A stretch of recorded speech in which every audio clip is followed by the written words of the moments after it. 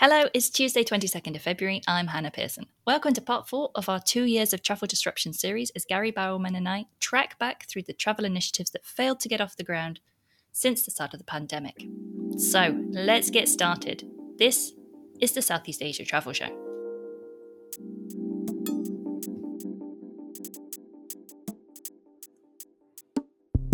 Hello, wherever you are in the world, and thanks for listening in. So, as we know, it's almost 2 years since Southeast Asian nations began shutting their borders as COVID-19, or the first variant, the novel coronavirus, began to spread across our region and then beyond. So for part 4 of our 2 years of travel disruption series, Hannah and I have put together a list of the travel proposals, the initiatives, and the developments that didn't happen over the last 2 years, or if they did happen, they proved to be quite short-lived. So Hannah, there are some obvious picks we could start with, but I've decided to go with a more offbeat choice, which is one that you selected, and that's GeNose. Tell us about GeNose. Yeah, exactly, Gary. I mean, and GeNose was something that I was so excited about. I remember, telling everybody, this is going to revolutionize travel. And essentially, it was a breathalyzer test that would test for COVID that was being rolled out in Indonesia. So this was approved late December 2020. It had massive benefits over RT-PCR testing, over antigen testing. It was very cheap, it was very fast, it was painless. But I guess, like they say, you can't have cheap, fast, and good, right? So it turned out, well, I mean, it has never really been officially confirmed, but it was generally kind of understood to be that these tests were not so efficient at picking up COVID-19 as perhaps the government thought that they were. I mean, at this point, they had really been implemented across airports, across railway stations. There were more plans of rolling it out at tourist attractions too, but slowly that was backtracked. And, by mid-June last year, Bali actually ditched it altogether and announced that domestic travellers would have to have an RT-PCR test. They said that this was the gold standard of detecting COVID. And after that, it was kind of phased out.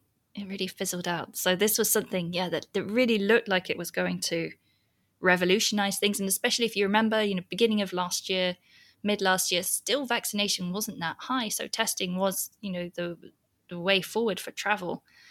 But ultimately, it came to nothing. Yeah, that's a great start. And it's one that I'd completely forgotten. I remember that we talked about it. And I remember at that time as well, there were all sorts of different kind of innovations in testing there. I think there was a paper touch test in India. There were a few others. Most of those sort of fell by the wayside. But yeah, GeNose, that's a great way to start. So the next one, and this is one from you, Gary, and again, it's one that I had completely forgotten. Just remind us, how many billion arrivals did Pata predict coming into APAC at the beginning of 2020? Yeah, well, I'd forgotten this one too, Hannah, but we both went back through our archives and I found a headline from January 2020. So January 2020, bear that in mind, because that's right at the start of COVID-19 actually starting to impact. The Pacific Asia Travel Association predicted that almost 1 billion arrivals would come into the 39 destinations of Asia Pacific by 2024. Now, this was part of their 2020 to 2024 forecasting. They tried to figure out 5 years ahead. Obviously, at that time, from 2019, when they would have done the research, it was a buoyant time for travel and tourism. And they anticipated that by 2024, 971 million international visitor arrivals, so almost a billion, would be arriving in Asia Pacific by 2024. Now, this was based on, as I said, the data from 2014 through 2019. So there'd been an average growth across those years of international visitors of 5.3%.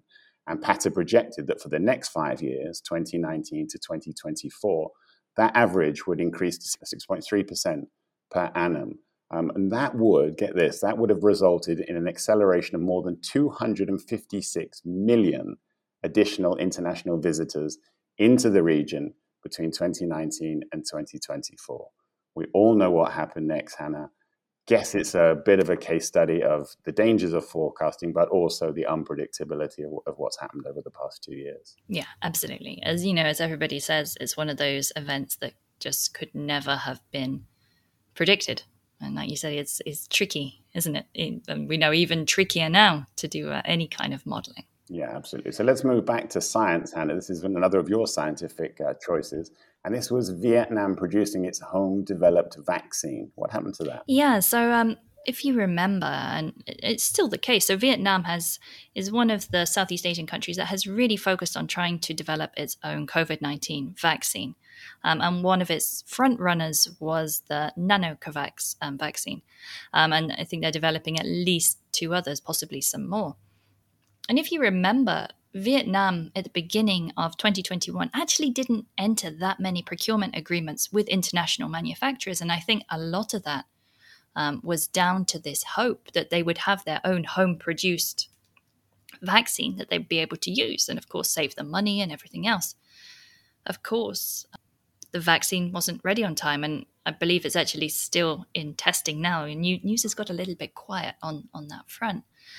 And of course, then once Vietnam had this Delta wave, which hit, late April, early May, they had very, very low vaccination rate and very low number of vaccines available as well, which of course hit the tourism industry really hard. Fast forward to beginning of 2022, Vietnam have done a fantastic job at rolling out the vaccines. They got their supply. Now they've got one of the highest rates of fully vaccinated populations in Southeast Asia. So I just checked this morning, it's about 78%. But that was a completely different situation last year, and perhaps one that the government perhaps might have regretted that strategy. Yeah, we could probably do a whole show about vaccines and the number of vaccines that were tested and trialed and fell by the wayside. There were quite a few of them. I remember there was one in Australia as well. Australia spent a huge amount of money investing in developing their own vaccine, and then they completely canned it. So all that money was wasted. But yeah, as we move into, we are in the vaccinated era, well, particularly here in Southeast Asia. Other parts of the world, not quite so much yet. There'll be more vaccines coming through over the coming months and years. Yeah, when nanocovax, when will we see that being rolled out? Yeah, exactly. So let's move on then. And this was another of my picks. It seems like we're doing all my picks first, which was Connected Singapore. Do you remember that? Well, I do, but only since you reminded me. So to remind our listeners who may have completely forgotten about this was this concept that the Singaporean government opened up, and I think they opened it up early last year, and it was essentially kind of travel business facilities in a bubble. So the whole idea was they built it at Expo, which is right next to Changi Airport, and international business travelers would be able to fly in, stay at this kind of hotel facility, and be able to meet with their local Singaporean counterparts, but without the risk of infecting the Singaporean counterparts. So there were all of these kind of fancy facilities where you'd have meeting rooms divided in the middle with plexiglass. If you wanted to, pass a piece of paper to the other side to sign. And, I think, Gary, we were talking about one of the main reasons why we thought this was implemented was really for people to be in the same room and sign off business agreements. You would have to put this piece of paper under, like a UV sterilizer and out the other side. It was a very kind of sci-fi approach. Really expensive for travelers to stay in, and also closed very quietly. So once Singapore started to tighten its border restrictions mid last year, these facilities were closed and they never really reopened again. So it's again another one of those things that kind of fizzled out, didn't it? Yeah, it was one of those things that to somebody it seemed a good idea at the time. I remember somebody likened it to business contract signing speed dating, but obviously in a COVID safe environment. Yeah, it never really seemed like a particularly good idea, but at that time, so many things were being tried just to try and keep travel flows open, business deals getting signed, that kind of thing. So I guess, Singapore may say it was worth giving it a try, but it seems that it didn't work. And as you said, it sort of quietly disappeared. So let's move on to number 5, Hannah. Again, another one of yours. And this is also from Singapore. And this is, we're not going into a lockdown. Singapore backtracking on its endemic policy in Q3 of last year. Come on, enlighten us on that. Yeah, so I think this is probably across Southeast Asian countries, we noticed that whenever a government says we're never going to go back into another lockdown, inevitably, right? A month later, 2 months later, they would go back into a lockdown. And Singapore, I suppose, technically never really went into a very strict lockdown, but definitely towards the middle of last year, the Singaporean government were starting to give a lot of airtime about how it was moving towards an endemic policy. And it was one of the first in the region to say that, right? It was quite a bold move for Southeast Asia at the time. It was laying out how this could happen, laying out different vaccination targets. Once we've hit 50%, we're going to do this. Once we hit 80%, we're going to do that. But saying that, there was almost that idea that you wouldn't backtrack, right? You would move forward from one phase to the next phase to the next phase. But of course, again, Delta threw those plans out of the window, didn't they? So we saw Singapore finally enter phase 3 of its relaxation of policies. And then, matter of a few weeks later, it had to revert back to its phase 2 heightened alert from the 22nd of July. It then went back to a phase 3, then back to other. It just basically switched back and forwards between number of groups, number of people who could gather. And I think there was a lot of negativity around that, wasn't there? There was a lot of people were questioning, is the government really committed to this endemic vision, or it's just lip service? Yeah, as you said, this promising to go forward and then taking a couple of steps forward and then 3 or 4 back has really characterized a lot of what we've been talking about over particularly the last year, I would say, not just in Singapore, but across the region. And we'll come to some more examples of that in a moment. At the moment, fingers crossed, things do look to be moving in a forward direction. But if anybody hasn't listened to Karen Yue's interview last week that we did with Karen Yue from TTG Asia, she made some really interesting comments about this, that going forward into the future, we may have to accept that governments will take action on borders if there is a threat to public health and safety with new variants arriving.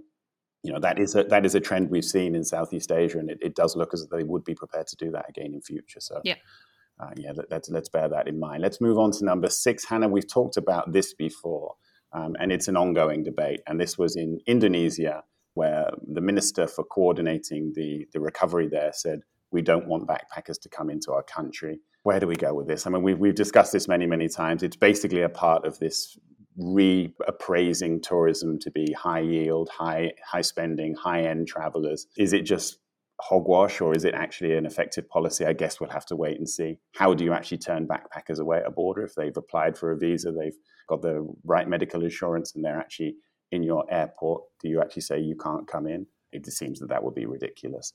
I guess it does mean that the promotions will now be more higher end, whether that's a short-term thinking, whether that's something that will endure into the future, particularly if rebound demand isn't as strong as Bali and Indonesia wants. You would imagine they'll just welcome back actually anybody else who wants to come into the country and spend money. Yeah, absolutely. I don't think I need to add any more to that, Gary. I think you've summed that up. So the next one, something that didn't happen, and this is a biggie, isn't it, Gary? This is something that all countries in Southeast Asia hope would happen and has still not happened, and that is China reopening its borders. Yeah, absolutely. The most important inbound market to all of the countries in our region, China accounted for about 23% of all arrivals into Southeast Asia in 2019.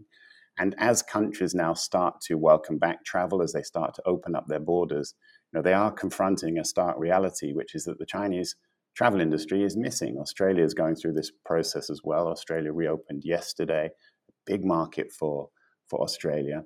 And exactly the same here in Southeast Asia. Second guessing what will happen next is quite difficult. There are a lot of rumors flying around actually at the moment throughout the industry that the Civil Aviation Administration of China is actually reaching out to some of the international airlines in terms of increasing their capacities into and out of China for the next set of schedules, which will be the spring and summer schedules. At the moment, there's actually nothing coming out of that. It's just rumors. I've also heard that some of the big hotels in the major cities are starting to reach out to their international customers again. I think that is just a kind of service of saying, we will start preparing for your next visit. But at the moment, China does retain its zero tolerance approach to COVID-19. As we've seen, that's impacting very, very heavily in Hong Kong as well. So, it would be a huge about turn for China to go a different route on that. And I don't expect anything to happen immediately. But, there could be some cracks slightly starting to open for later in the year.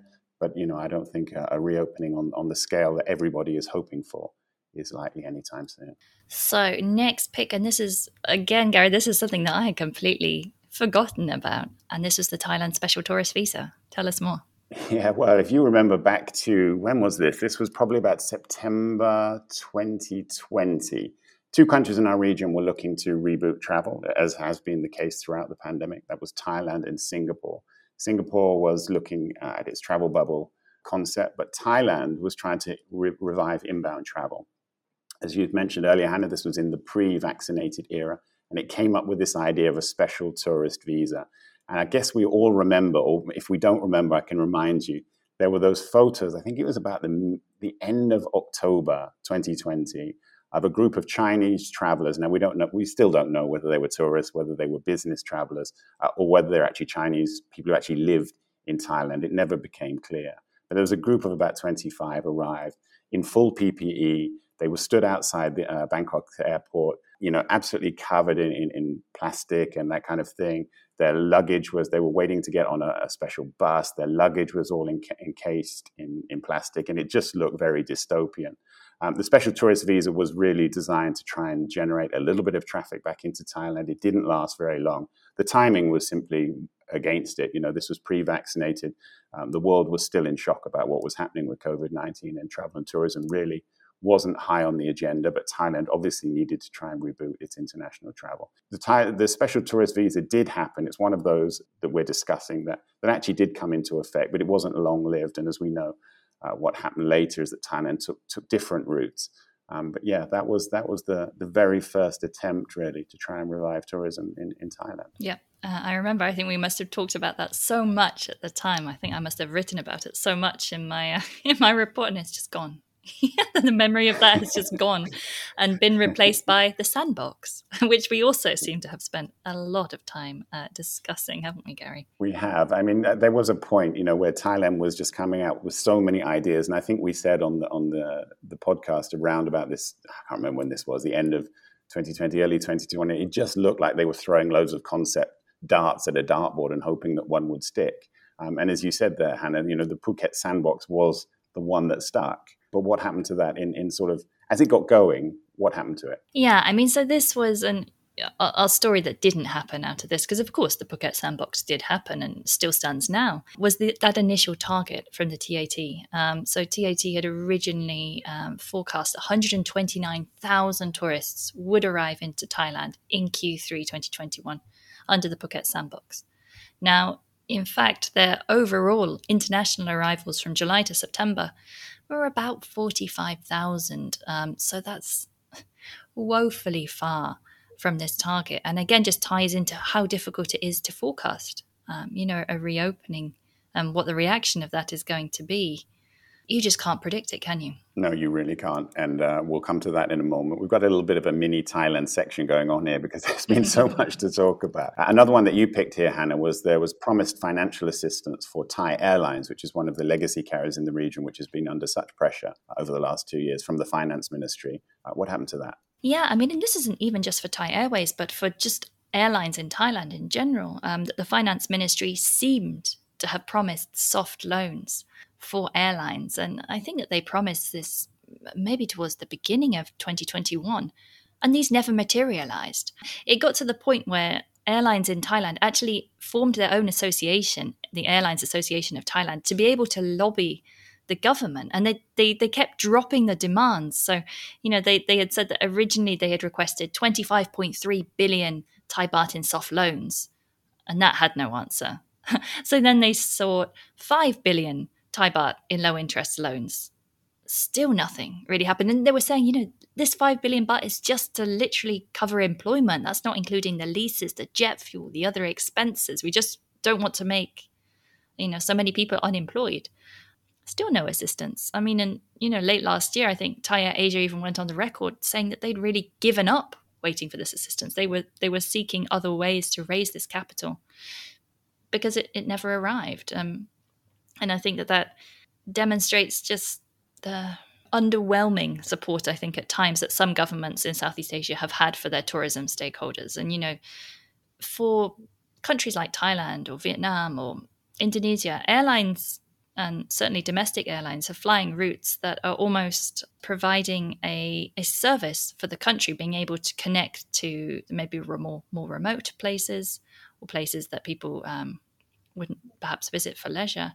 And you don't support the airlines, you cut these routes off, and eventually you cut off your economic recovery as well, because they don't have that flow of visitors, whether that's local or international. Underwhelming, a beautiful euphemism, and I've got nothing to add to that. Very well said. I had to think about that one. So we can't leave Thailand without the topic du jour, which is always Thailand likes to make forecasts about what's happening in travel and tourism over the coming months and years. Plenty have come and gone over the past 2 years. The current forecast, Hannah, these are the two that I picked up recently. The Tourism Authority of Thailand said last week that it's anticipating 10 million, neatly rounded up, 10 million international arrivals in 2022. And the Thailand Development Research Institute, which is one of the advising boards to the government, says it thinks 5 to 6 million is probably the top level figure for 2022. They both can't be right. Who knows what it will actually be? Yeah, let's see. Throw a dart to dartboard and find out. So moving on then, we'll leave poor Thailand alone. And the one development that hasn't happened that we have banged on about a lot, or I feel I have, the ASEAN Travel Corridor. Again, I think I have given a lot of airtime to this and how I think it originally came up from November 2020.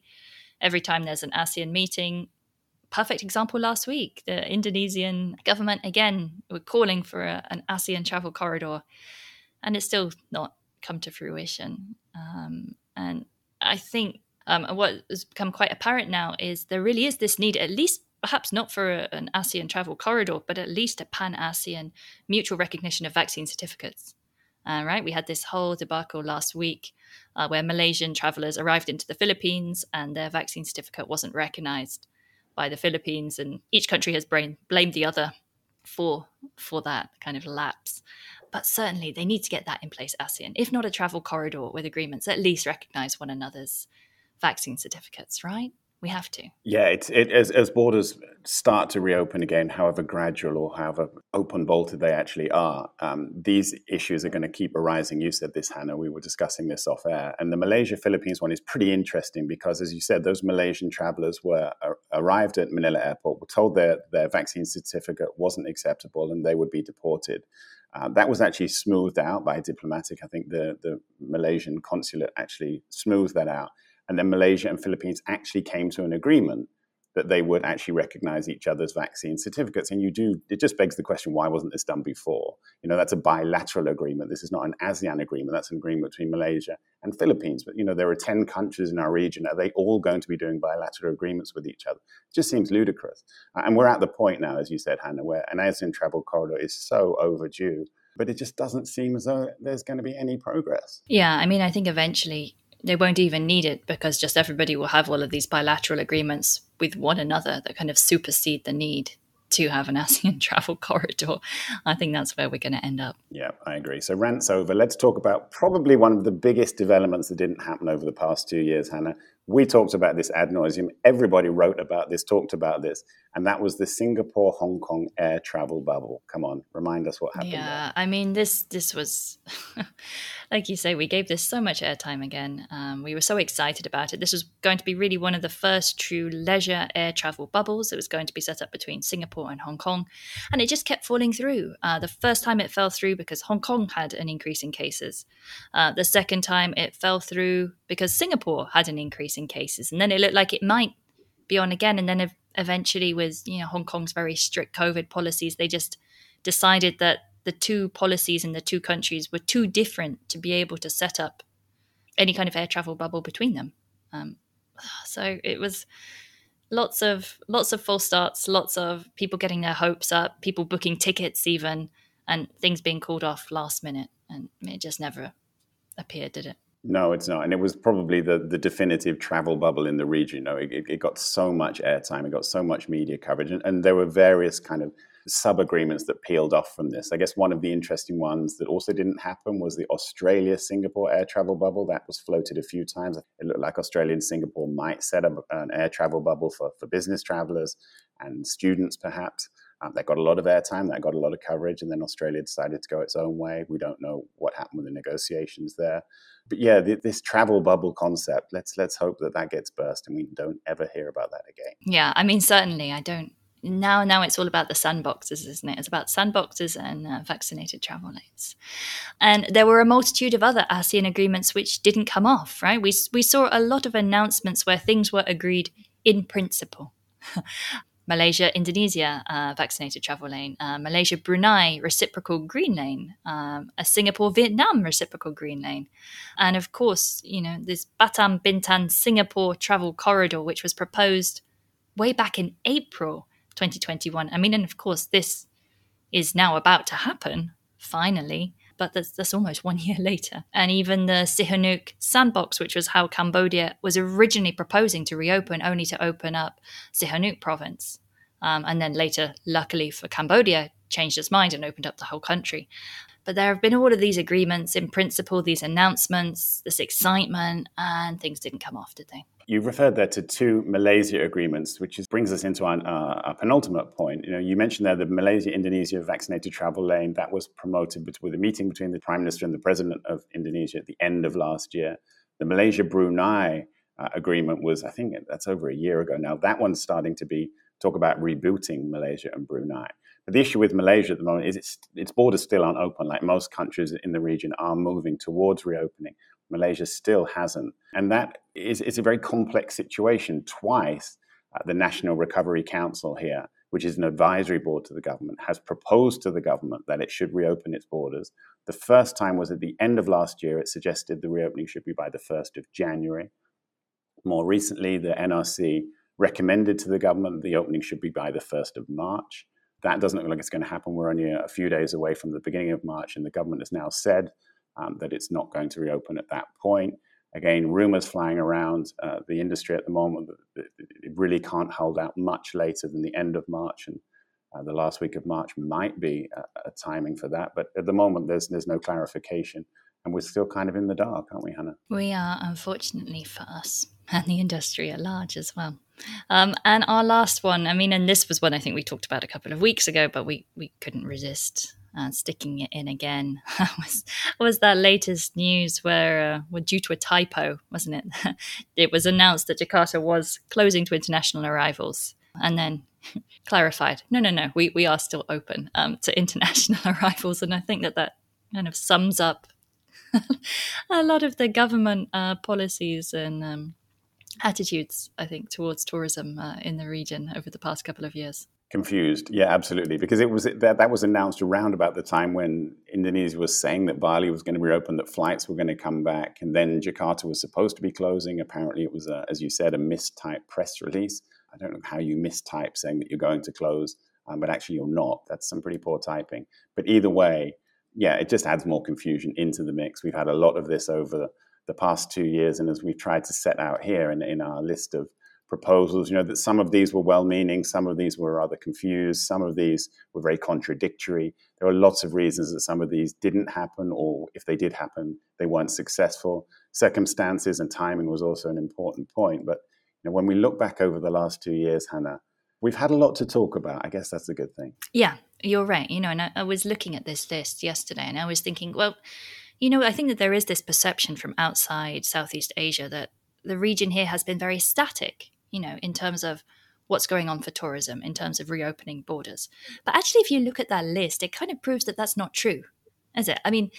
There have been constant experiments about it. Countries have been trying to find ways to make tourism work in one way or another. And that's something that absolutely we have to applaud. Just not all of these experiments work. And like you say, sometimes it's just out of that country's hands. Circumstances, Delta, vaccinations, something's failed, some things were successful, some things pivoted. And that's probably just been the story of tourism globally, I suppose, since the start of the pandemic. Yeah, absolutely spot on. Nothing to add to that. So that brings us to the end of part 4 of our 2 years of travel disruption series. We hope you enjoyed the podcast, and don't forget to send us your thoughts and comments on anything we discussed or anything we missed out. Drop us a message on our LinkedIn page at the Southeast Asia Travel Show. Yeah, meanwhile, you can catch up with the Southeast Asia Travel Show's full back catalogue on our website, www.theseasiatravelshow.com. And of course, you can listen to every single episode that we've produced, including this one, on all the various international podcast platforms. Again, just search for the Southeast Asia Travel Show on each one. And please remember that if you do tune in via Spotify or Apple Podcasts, which both account for about 60% of all of our listeners, please give us a quick rating and a review, as that will help other people to find the show. So that's a wrap for today, and we'll both return next week with a special guest for part 5 of the 2 Years of Travel Disruption series. We look forward to talking to you then.